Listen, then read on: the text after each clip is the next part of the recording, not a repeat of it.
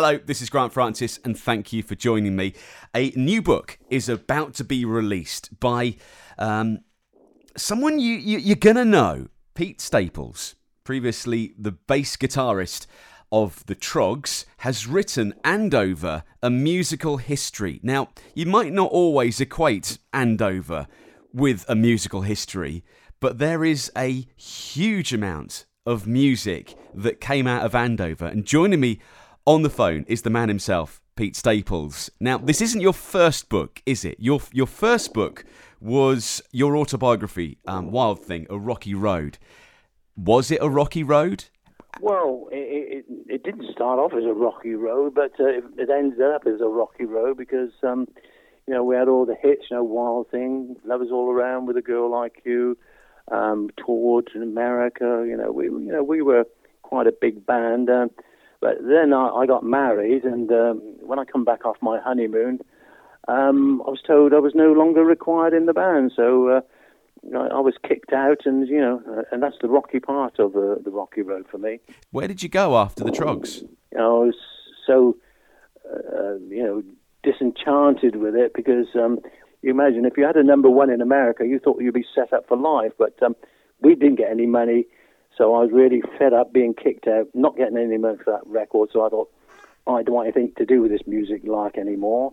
And I went back into my old trade, which was an electrician, and that's what I've done ever since.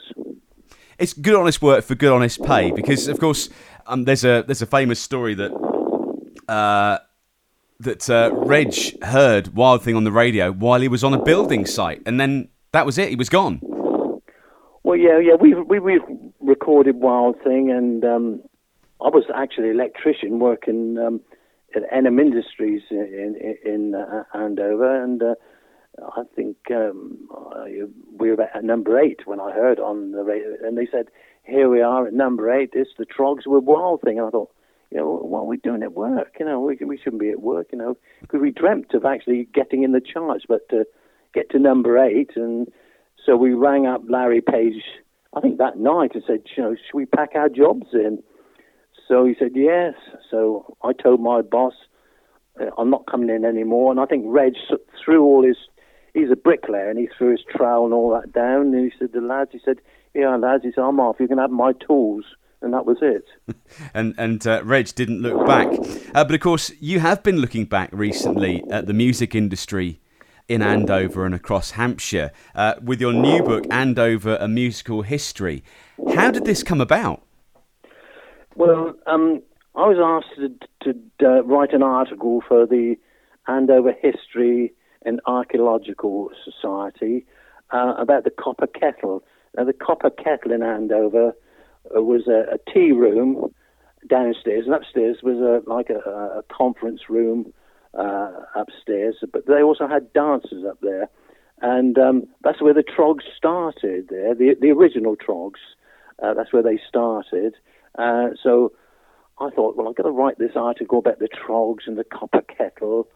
I thought, well, there were other groups in Andover at the time, and also loads of other venues.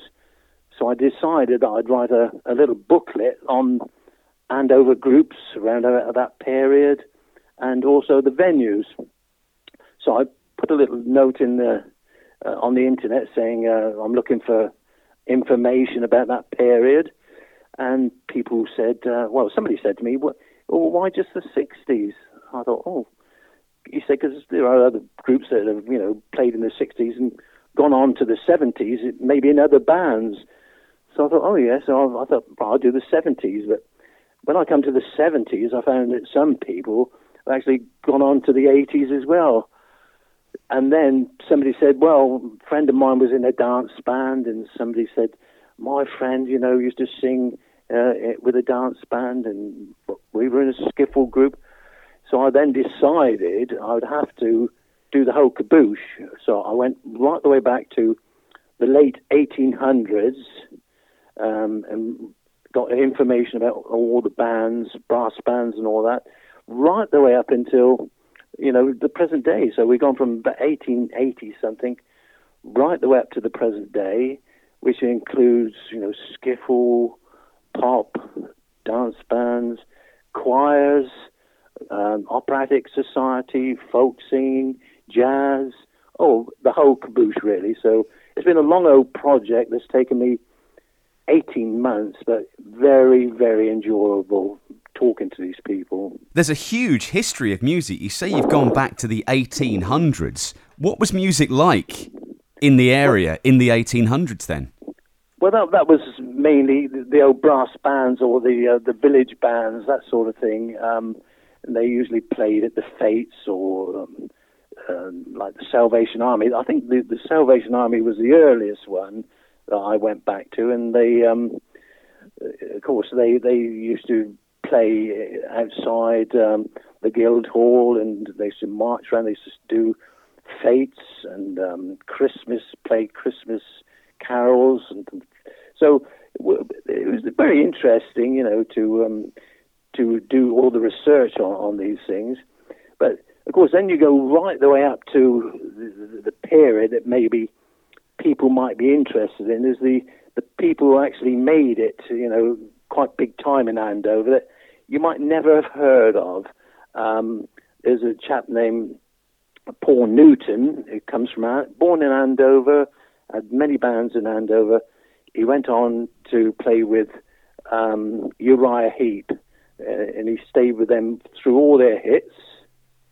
And there was another chap born in Andover, Peter Bartholomew. He played in the Overlanders, and they did Michelle, the old Beatles number, Michelle, My Belle. They got to number one. Then there's Brendan Dunning. He had a hit. He got to number 14. He stayed there 14, about 5 weeks, I think, in the charts. And then, of course, there was a chap named Dave Glover. He's a bass player. I actually took over his job in a group in Andover years ago, but he went on to play bass guitar on Elton John's first two albums. So there's a lot of people in Andover there that... there is a big history of people that have come through and made it quite big in some of these huge names. But the book itself is not just about the people that have had chart success. It's about the small bands that used to go and entertain people at the Copper Kettle, at the working men's clubs, in Boscombe, in Tidworth, in all of these places across Hampshire and Wiltshire. Bands like Naughty Bucket, Crystal Clear, some of those smaller bands that did the covers, but with just as much enthusiasm. Oh yes, yeah. There's loads and loads of those there. Of course, I didn't know about any of these smaller. I call them smaller bands. I don't like to call them that, but the bands that I didn't know about because I moved away from Andover to Basingstoke. That's where I live now. But actually going round and getting information about these all these bands, it's been absolutely terrific. It really has. Talking to these. They're so eager or so pleased to get their names in a book, with all these other people. Of course, they just wish they'd got on and made a hit record and all that. But I guess it's like a bit of a club, isn't it? All of the bands of the past, they all knew each other. They all worked together. They all promoted each other's music and performances. And it's nice to relive some of those memories of what it used to be like, because I guess it's quite different now. Well, I don't actually know what the scene is so much nowadays, but all those names that you just mentioned, they're all in the book, and they tell us fantastic stories. There's one story of one group. I think they might have been punk band. I'm not quite sure. We actually had punk bands in Andover, believe it or not. They come down from London, with the overspill and all that. So there was punk bands there, and some of them used to record their own stuff in somebody's house. Their own cassettes, they were little cassettes. They used to and get the sleeves and draw their own sleeves out and print them, and then sell them to their mates. Which was absolutely brilliant. I love all that stuff. There's must be some really interesting and funny stories in the book about stuff that bands got up to, and the scene you didn't go to a nightclub and have a DJ playing records at you in the 60s and the 70s. It was all about live music. And live music's all about people, so there must be some, brilliant stories that you've uncovered. Oh yeah, all groups have got this. This is the marvelous thing with talking to these people. They're also eager to tell you their stories. The one that comes to mind is one chap who told me that they played at a nudist camp. I'd never played at a nudist camp, but he played at a nudist camp. Of course, they played with all their clothes on, but the whole audience was nudists, So there's those sort of there's stories like that. There's another one that somebody who was a drummer, and in the last war, he went to France and he took his drums over there. He was a driver mechanic, and then he played drums of an evening to the soldiers and all that. And he came back to this country after the war, but he was so upset because he couldn't bring his drums back home with him. So all these lovely, lovely stories I get. Now, the book itself is released this weekend. You've got a special launch event for it. Tell me about that. Yeah, we got a special launch date, which is this coming Saturday, the 27th. It's at the Salvation Army Hall in Andover in Winchester Road. Of course, all the people that I mentioned that actually made it quite big in Andover, like the Troggs, Uriah Heep, and all those people, they're all going to be there. And also the people that just played their music in Andover, they're all going to be there. I'm so pleased that they're all going to be there.